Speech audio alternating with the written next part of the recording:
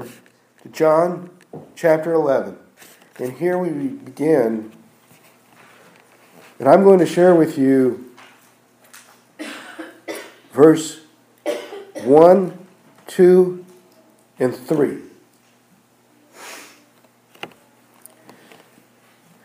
Now a certain man was sick, Lazarus of Bethany, the town of Mary and her sister Martha.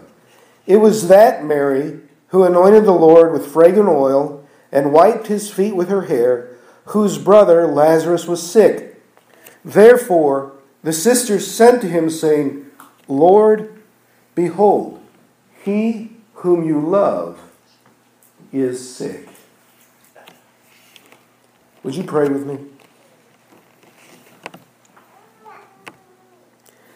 Heavenly Father, in this place and in this time, this story, relevant beyond the ages. It's relevant for eternity. It's relevant for right now. It's relevant for tomorrow. It's relevant whenever we're on the mountain with you and when we're struggling, when we find answers to prayer and when we don't. All these things happen in this story.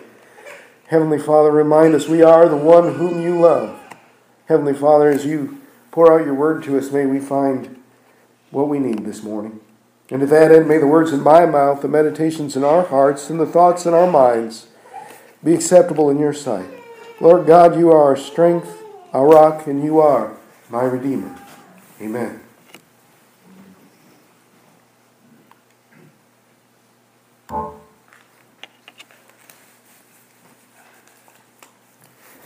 This passage comes in a very interesting way. Jesus is in Bethany, but he's not in the Bethany of Mary, Martha, and Lazarus. There's a second Bethany about 20 miles outside of Jerusalem. And we find in chapter 10 that Jesus has been sought after to be stoned. They wanted to kill him in the area where Mary and Martha lived. And so Jesus retreats and begins to do ministry about 20 miles outside of Jerusalem. Now, Bethany, where Mary and Martha are living at this time, is 2 miles from Jerusalem. So he's about anywhere from 18 to 22 miles away when this story begins. Now, here's a couple things you need to know. Number one, they knew where he was. So they knew Jesus was stationed there and had been doing his ministry from that place ever since he was, shall we say, threatened his life by the Jewish authorities. You even see in chapter 10, verse 31, the Jews took up stones again to stone him. And Jesus escaped that. Now here we find in chapter 11 a certain man named Lazarus sick. It is this man who Jesus cares about tremendously. Even when they sent word, they said, the one whom you love is sick. Later in the chapter, we see Jesus calls Lazarus his and the disciples' friend. He's their friend. There are very few people Jesus calls friend in the New Testament.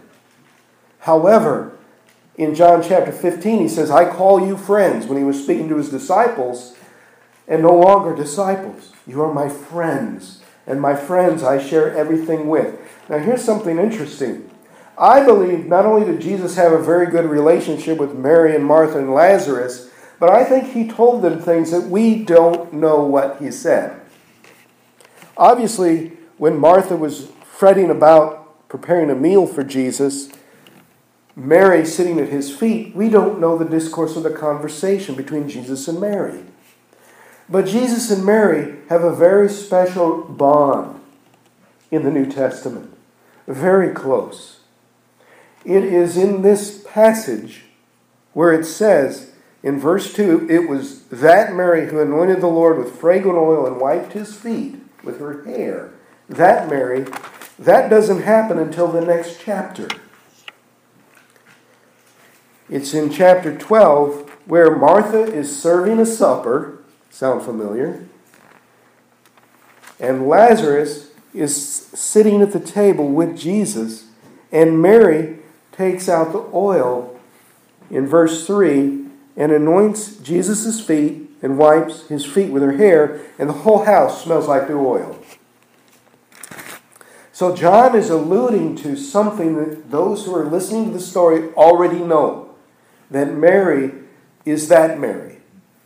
We don't know it until we read the next chapter, so I'm letting you know what the people who are hearing this story already know. They also know that Lazarus is a friend, that they care for one another. And I would propose to you that the conversation that Jesus is having with Mary at that time when she is sitting at his feet is how he's going to die, who he really is. And she is absorbing this information, so much so that when she anoints his feet with oil, very expensive oil, he says to the crowd, especially to Judas, who wants that sold to give to the poor, this she saved to anoint me for my death. How would she know to save it unless she knew he was going to die? How can she save it for Jesus' death when she doesn't know for sure she's going to outlive him unless he tells her? You understand, there's more to the story that we don't see at face value. But she has saved it for his death, knowing that he would die before her, and so she anoints him before death. And isn't it interesting that after Jesus dies, they want to go back to the tomb and anoint him again? Well, she took care of it ahead of time, didn't she? Because she didn't get a chance after he died because he wasn't there. So Mary has this relationship with Jesus. And we hear as this story goes along, two different understandings of who Jesus is. And it's amazing as we go through how clear this is when you hear the one side who knows and understands and the other side who has all these doubts. And let me share this with you, that sometimes we are on both sides of the story. And it's okay, according to Jesus, that sometimes we believe, but at times we struggle with belief. When the man came down with his son, the disciples to try and cure his son of a demon, they couldn't do it. Jesus came down from the Mount of Transfiguration, looked at the man and said, "What's going on?" He said, "I brought to my son with his wicked spirit to your disciples. They couldn't cast him out." And Jesus says, "Do you believe?" He says, "I believe. Help my unbelief." I believe, but there's a part of me that still doesn't know for sure. In other words, yes, you were good to me before, God, but what about now? Yes, you brought me through some tough times, but what about this one? I've been on a mountain with you, God, but I'm not now. Are you still here? Are you going to bring me back out? Or am I going to go back and stay in this valley forever? How are you going to handle this? Do I believe that God is with me and knows my need in the worst portions of my life as well? And here we have a family in that lowest place. Their brother has died. He was sick. Sent word to Jesus, and now he's dead. They sent word to Jesus with time enough to get there to help him. Jesus, in that society, should have come immediately. It doesn't say that in the Scripture. It says something far different. In that society, at that time, and in that culture, if your friend had a dire need, it didn't matter what was going on. You dropped it. You left the pot of stew on the stove to burn up if you needed to, if it was there, and you went. That was first. The dearest friends came first. They sent for Jesus. Your friend, the one that you love, The one who matters so much to you is sick. That means drop everything and come now. And Jesus heard it and he said, this sickness isn't unto death, but for the glory of God. And that phrase, for the glory of God, if you underline things in your Bible, underline for the glory of God. You're going to see that repeated.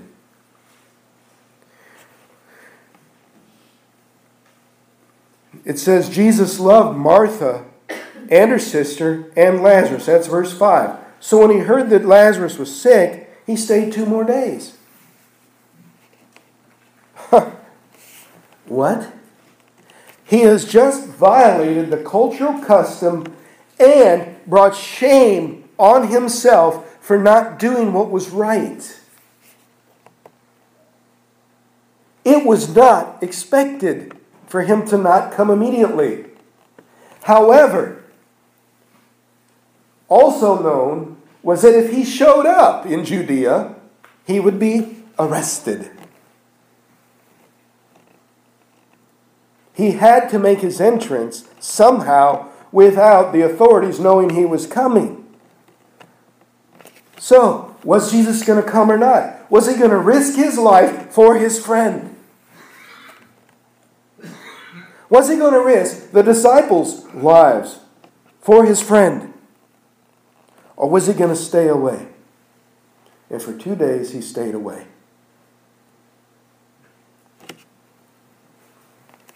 After those 2 days he said, let's go to Judea. Let's go. Time. And his disciples said to him in verse 8, lately the Jews seek to stone you. Lately. That's a nice way of saying for quite a while, and they still are, and they want you dead. Are you sure you want to go there?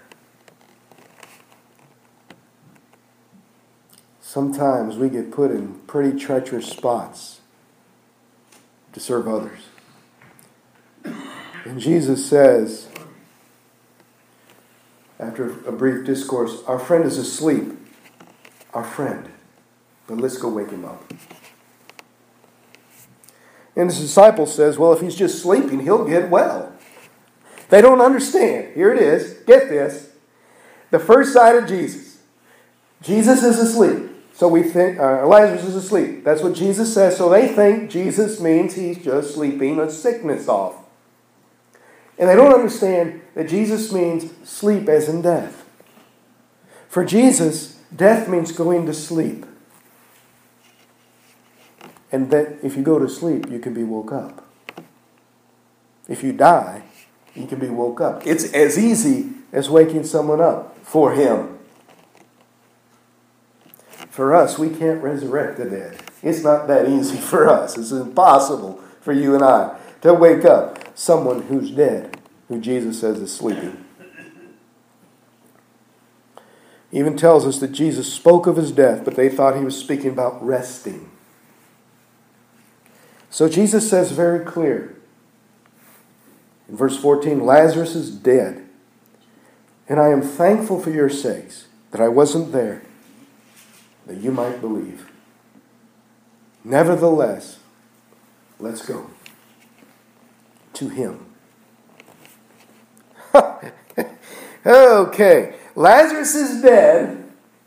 Let's go to him. Do you catch that? What does it sound like he's asking them to do? He's dead. Let's go see him. How are you and I going to join our deceased loved ones? Let's go see them. Let's go to them. The only way we can do that is by dying. And so this is what the disciples think. And every time God has an answer for us, it sounds opposite of what we expect. But we don't know what he's doing. And so the part of us says, okay, God, we'll do it your way. It makes no sense. It's not going to work. But we'll do it your way. And hear this. This is so wonderful on the Gospel of John's part. Thomas, the one called the twin. Remember, I said there's two parts of every person in this story. Thomas the twin catches this. And he says, yes, let's go so we can die and be with Lazarus. You catch that? He's dead. Let's go die and be with him. After all, they're going to stone you. They're going to take us. They'll probably stone us. He's predicting. Here's his prophecy. We're all going there to die. Well, it makes sense, doesn't it? After all, Jesus said, let's go be with the dead guy. Our friend who's dead. Let's go be with him. Is it possible Jesus might have meant something else? Is it possible when we pray and ask God for an answer that He might mean something else in what He says He's going to do, and we don't understand His purpose or His intention for it yet? Do you think maybe He has an agenda that we don't understand, or that His thoughts and His plans are different? I think so. So Jesus comes. And by the way, this Thomas guy, we call him Doubting Thomas. That's the guy we call Doubting Thomas, who, when he was converted, we talked about several months ago in a message how he converted India. That he changed the landscape of that country for Christianity. So this Thomas is the one who's the doubter, and he's not done in this story. He's got another part. But we don't catch it if we're not looking for it.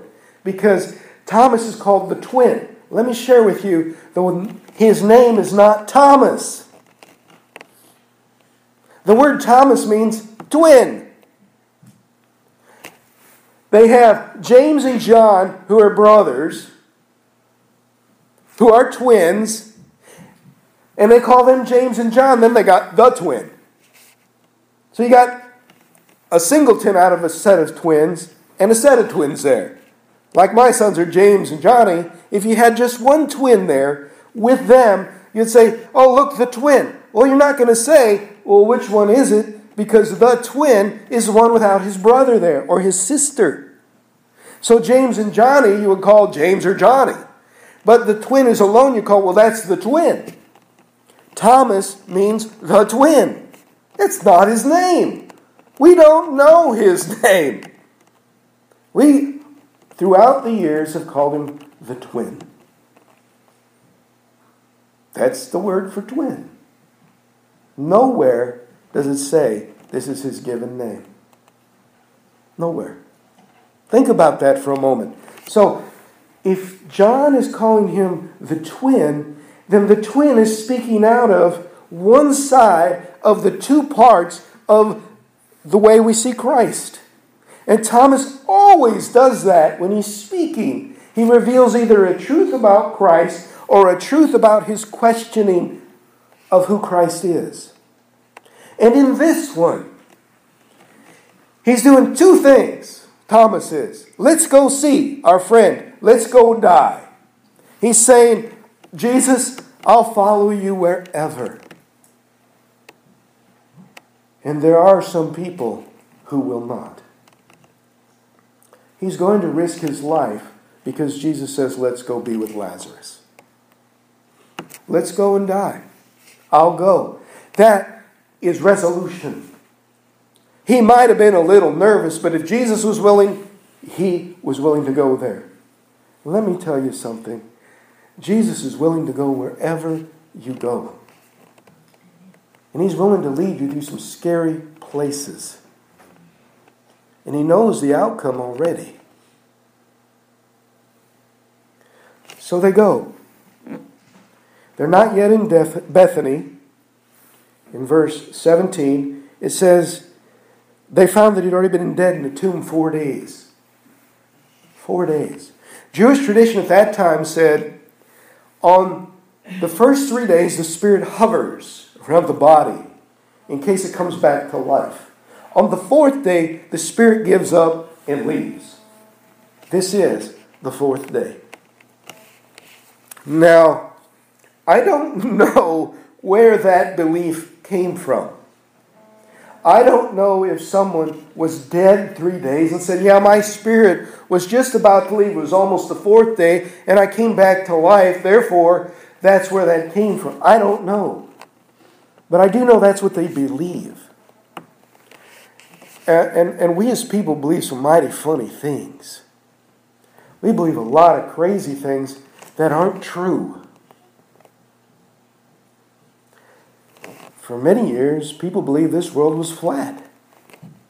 You could look out anywhere you're standing, you can kind of see the circumference, and everything looks round, and when you look out there, but it's flat. Doesn't look flat to me. But everybody believed it. Did that make it true? No. Just because you believe something is true doesn't make it true. The only thing that trumps is truth. Truth trumps. That means truth is not something you argue with. I promise you, there's not anybody here who's going to argue that 2 plus 2 equals 4. It would make no sense. That's just a simple, elementary, mathematical truth. You can say, well, 2 what? And 2 of what? If you put 2 eggs with 2 cups of flour, you're not going to have 4 cups of flour. You know, people might argue it like that, but 2 things with 2 other things, you get 4 things. It just is logical. You can't argue that. Someone could say, well, no, I don't believe that, therefore it's not true. Doesn't make any sense for someone to argue a simple elemental truth. Well, here it is. They believe the Spirit is there 3 days, 4th day, it's gone. However, if someone were to come alive after 4 days, then they'd have to wonder with what they believed is true or not. Wouldn't they? Because if they believe it's true, and Jesus has changed that truth, then they have to believe in Him completely, because He has trumped truth. But if it's a belief, and He trumps your belief, you don't have to believe Him. Hear that. If Jesus trumps what you believe, you still don't have to believe in Him. But Jesus says, I am truth. And you can't trump truth. So Jesus is going forward. And He's outside Bethany. And the mourners are gathered with Mary and Martha to comfort them in their home. And Martha heard Jesus was coming. She gets up and goes to see Him. Greatest discourse, I think, in this passage. She says, Lord, if you had been here, my brother would not have died. What took you so long? Why did you wait when we sent for you? You could have saved his life. It's 4 days. It's too late. Have you ever wanted to tell God He was too late? Martha's telling Jesus, you're too late. You failed. You should have been here when He died. You could have at least been here with the mourners like a true friend would do. Like you're supposed to do, like we expected. Why are you here late? And she says, but even now, I know whatever you ask of God, God will give you. Hear this. I know, hear the word know there? I know that whatever God you ask Him to do, He will give it to you. I know this.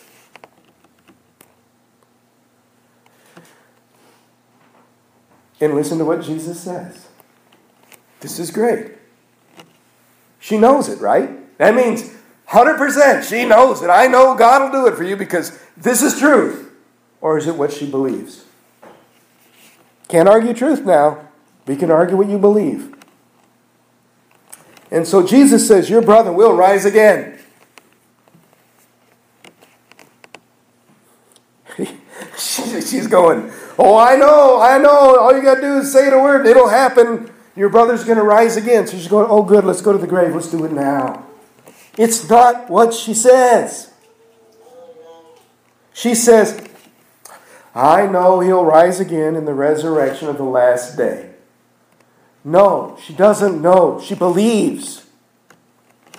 She should say, I believe whatever you ask of God, God will give you. I don't know it. We believe in Christ, but do we know He'll do? Or do we just believe He will? We just want Him to, but we don't know it. How far away are we from knowing and believing? There's a difference. You can know something, but in believing it is different. The demons believe in Jesus Christ and they shudder. It doesn't make them a child of God. The devil believes in Jesus and knows who He is and that He did all these things Scripture records and that He rose. He knows it and he's not happy. He's not repentant. Just because you believe something doesn't mean it changes you. It's only when it becomes your truth. The devil's truth is I can still beat this guy. Somehow, some way. And here she says, I know, but not really. She just believes. I know He'll rise again in the resurrection of the last day. That's proper theology at that time. I know. So what I've been taught, I know He'll rise again. I know you've done a lot of good things for God. I know these things are true.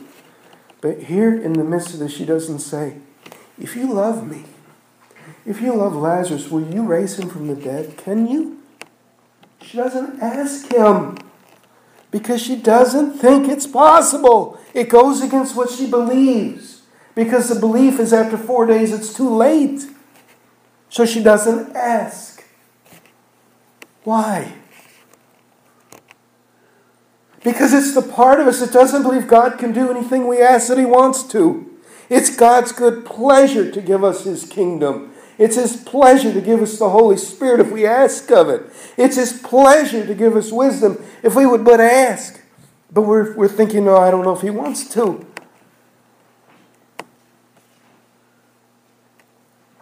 And then Jesus says, I am the resurrection. I am life. He who believes in me, though he dies, he shall live, and whoever lives and believes in me shall never die. Do you believe this? Notice he doesn't say, do you know this? And she says, yes, Lord, I believe you are the Christ, the Son of God, who is to come into the world. She has just thrown out her rhetoric again. She doesn't say, I know you are the Christ. She changes her tune, doesn't she? She knows she doesn't really know. She just believes and wants it, but doesn't really know. And that's a scary place to be in this world. When you have a Savior you're not even sure about. That you have tough times in life, you're not even sure if God's going to bring you through them. That you have a thing in your life that you know God is there because you've had Him there before and now it's just not working out and you're praying and nothing's happening. You're starting to question whether you're worth it or God is real or God even cares or can. Or what you need to do to get God to listen or and all these different things and nothing seems to be happening. And there comes that point where you just believe but you don't know anymore. And it's at that point where you don't know anymore, where God comes in. And He says, this is the point where I can touch your life. But until you get to the point where it's about knowing me, not just believing me, I can't do a whole lot with your life.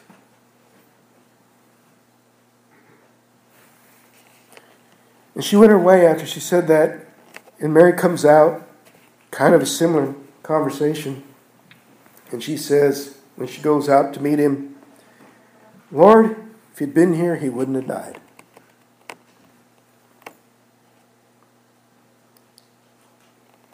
All the mourners are there with her. They're doing their job of weeping, wailing, beating their chest. Most of them women, crying, helping Mary get over her loss, and Martha.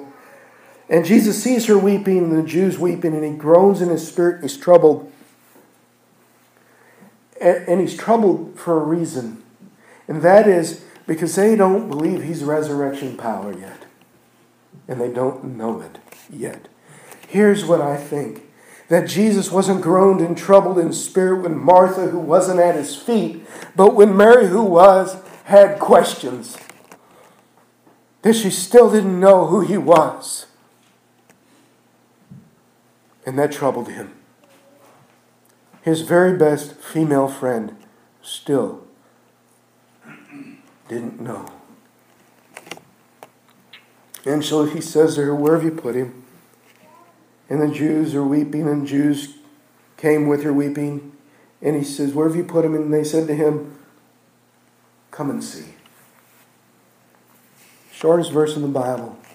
Jesus wept. Come and see. And Jesus weeps. And the Jews around said, "Look how much he loved Lazarus. Look how much he loved this man." And this is the one, the Jews, the faction that understand who Jesus is, that he loves. And then there's the other faction talking at the same time, that doubt rising up that said, "Well, could not this man who opened the eyes of the blind also have kept this man from dying? Couldn't he have been here on time and done it? If he really loved him, are you sure he really loved this man?" All that doubt. There it is. And Jesus again groans in himself because they don't know who he is. And he goes to the tomb and he says, I love this, he says, it's this cave just kind of like what he was buried in. There's a stone rolled up against. He says, "Roll away the stone." That's what it says on the front of the bulletin. Roll away the stone. They think they just want to see him and pay his respects. But I want to share with you something before you hear what happens. When Jesus speaks, and I want you to underline this in verse 25, "I am the resurrection and the life. He who believes in me, though he may die, he shall live. And whoever lives," is verse 26, "lives and believes in me shall never die." Do you believe this? The word "in" should be "into." Believes into me. This "into" type of belief is where you no longer question who he is, or what his authority is in your life or in this world, or what his intentions are, or why. This is about a believing that goes into "I know." There are a lot of people who are believers, but very few people who are knowers. The believers say, "I go to church, I pray, I do these things." A knower says, "I got no one else but Jesus to guide my life." He said, "The one who believes into me." Not the one who believes I am who I say I am, but the one who knows this is true, who has embraced their life and is willing to risk it all for that. Because it's truth. That has trumped the doubt in their life. When you have doubt about who Jesus is, truth has not trumped in your life. It causes Jesus to groan in his spirit. And it's over people he loves, you and me. When we feel that way, he groans. He says, "I am truth. Do you not get this? Roll away the stone. Get the junk out of the way that's an impediment to what I can do. Get rid of the things in the way. I want to see Lazarus. Get this stuff out of the way." But you don't understand. He's dead. He stinks. That's what Martha says. He stinks. Our life does stink. But roll the stone out of the way and let Jesus do what he can do. And he says, "Roll away the stone." And she says, "It stinks." And Jesus says to her, and we underline this verse, "Did I not say to you, if you believe, you would see the glory of God? And when you see the glory of God, then you can know him." That is what he's talking about. Knowing him. If you just believe, He will show you His glory, and then you will know God is truth, and you will settle it once and for all. That is what transforms lives. That is what makes us different people, because we belong to Christ. Without that, we're just like the demons who believe and shudder, because we don't know it's all for us. How many times have we prayed and prayed and not gotten an answer? And God's trying to get us to the point where we only want Him more than what He can do. That we want Him above all.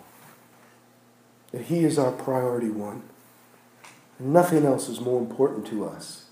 And when that comes into play, there's not a single time that a child asking a father for a loaf of bread will get a stone. He's your Father. He's your Father. Christ is your brother. These are truth for believers. They are not something you have to say, am I worthy?